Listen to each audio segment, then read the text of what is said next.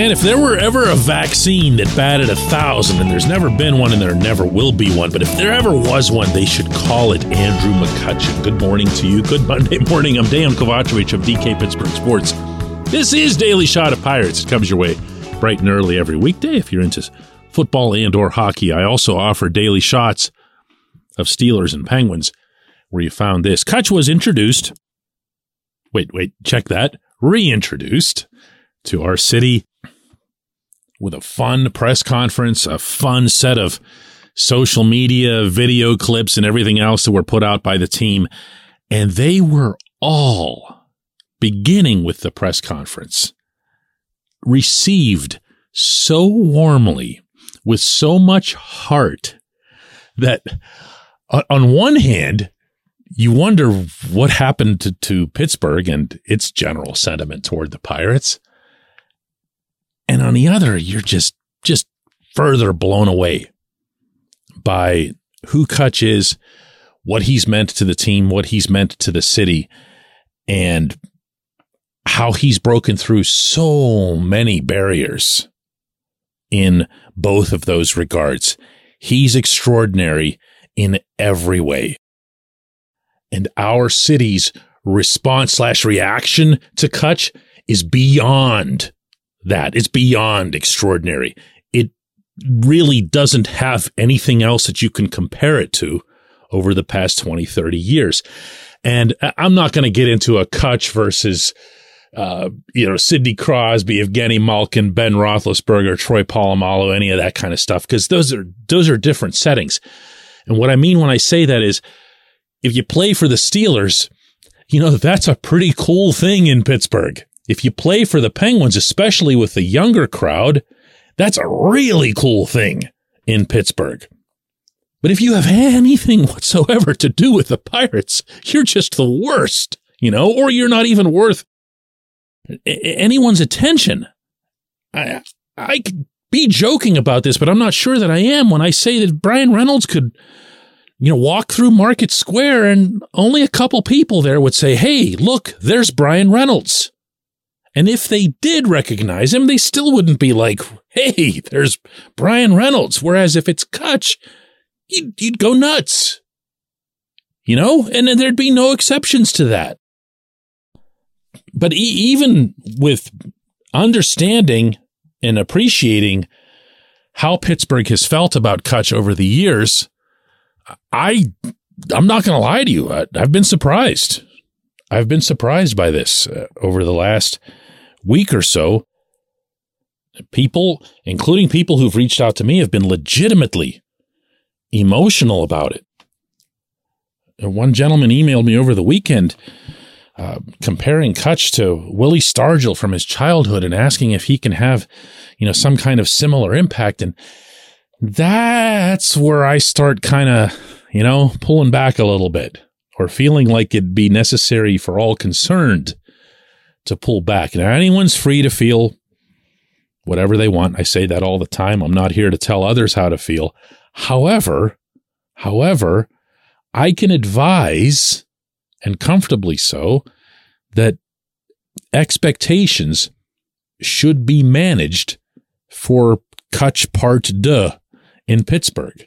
He is not the same player that he was when he was here before. And I say that with an immense amount of respect, as well as recognizing that he's 36 years old, and to even still be in the majors at 36 is quite the feat. Never mind being productive enough to hit 17 home runs last season, which he did in Milwaukee. He is still a good player. But are you going to have him at number 3 in your order? Nope. Are you going to have him playing center field? Nope. Are you going to have him expected to carry the offense at any point in the season? Nope. Not if you're being fair. And I think that's a legit subject to bring up even now, and maybe especially now with how amped up everyone is about him. I remember a slump that Kutch had. This was 5-6 years ago, something like that. It was later in his tenure here, and it was after the 3 playoff seasons. That's the best I can do for a specific time frame. However, I do have a vivid recollection of where he was sitting on a chair, a lounge chair in the clubhouse as I walked by, and Kutch had read something that I'd written expressing some dismay that he hadn't been able to carry the offense for about a month straight. And Kutch is not exactly timid about expressing himself in such settings, and he stops me, and we've always had the kind of relationship where we can say whatever to each other. And he goes, "Really? That's what you think? That's what you think? You think I'm unable to?" I don't remember exactly what it was, that he wasn't turning on the ball. He wasn't pulling the ball at all. Everything was going oppo. But I don't remember, too many of the specifics related to it. But he comes back. You don't think I can do that anymore? Do you think that's the problem? You think that I'm the problem? And we talked, and we had it out, and he saw that I wasn't after him in any malicious way, because I never could be. And he goes out. I'm sure this is 1,000% coincidence. I'm certainly not taking credit for it, but he had a monster game that night. And then he had a monster month to follow that. Some of you might actually remember this. And that's not going to be the case. None of it. Meaning I'm not going to be looking at him after a month and say, "Where are you, Kutch? What's going on? You're supposed to..." No. Because I've also paid attention to him since he's left. And I know that most people in Pittsburgh wouldn't have, because why would you? Why would anyone care how he's doing with the Giants or the Yankees or where else was he? Phillies, Brewers, whatever. Because why? Why would you care? You only cared about him on the 6 games that he'd play in Pittsburgh each year, if that. That's normal. But you're going to see that 22, and you're going to see him, and he's going to have that same smile and the same everything else. And I'm just telling you, just go easy on it. Go easy on it. When we come back, J1Q.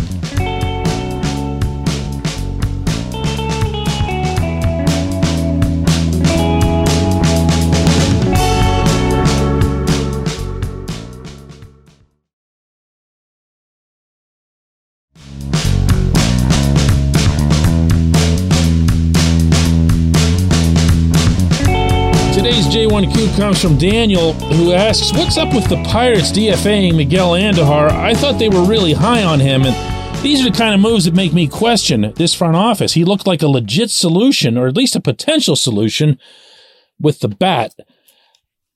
I was never as sold on Andujar as it seemed like a lot of people were, Daniel, and it sounds like you definitely were. But the first thing that I'll say here is I wouldn't presume that the Pirates won't still be able to keep him. I'm not going to presume that somebody's going to come and snap him up. He has not put up numbers for the Yankees for years that you would get excited about. Anyone who is excited about Andujar, maybe you too, would have to be going back to his phenomenal rookie year that he had in the Bronx and say, "Wow, yeah, this guy, he's got it all. You just need to put it all together again," or whatever. But ever since then, he's hit in the minors and he hasn't in the majors. And the Yankees, understandably, were reluctant to give up on him because they were there for the beginning too. And that's a tough asset to allow to walk away, knowing that someone else could unlock it. We saw very little of Andujar here in Pittsburgh. What we saw was actually kind of odd. If you'll remember, were a lot of doubles to the notch. Do you remember that? And even on the road, like all of his power seemed to be to one specific part of the field. And because he's a right-handed hitter and he was pulling it to the notch, that's not exactly great in Pittsburgh, because that'll get you home runs in other places and it won't get you those here. But he would drill the ball. And after the year that we all experienced watching this horrific offense, maybe we inflated him a little bit. I didn't see enough of a bat tool there for me to say, wow, yeah, he absolutely was going to be. I was surprised that they hung on to him through the Rule 5. Not going to lie. And I was really, really surprised when he got tendered. That was just Yeah. So does it not line up to have the team make the moves that they did to retain him and then just DFA him as soon as Kutch came along? Yeah, probably. But I think what has to be understood here is that A, again, Andujar hasn't been that guy for a while, and B, this general manager has very evidently made a priority, in particular this offseason, of keeping the pitchers that he's got, meaning the relievers. This, I'm surprised more people don't discuss, and maybe we should make it the focus of an episode here soon. But keeping Dwayne Underwood and Chase DeYoung, these are not common moves for what this front office has already shown us. And I believe, and I'm going to tell you right now that this is nothing other than a theory, but I believe that this is something that Derek Shelton would have asked for specifically. Oh, really? You want me to start taking the game seriously again? Okay, make sure I've got real live arms out there. Make sure that I've got real live people that I can bring into, tougher situations or long relief situations. And he tells him, well, I really like Underwood. Underwood never gets hurt. Rubber arm gets you a zillion outings.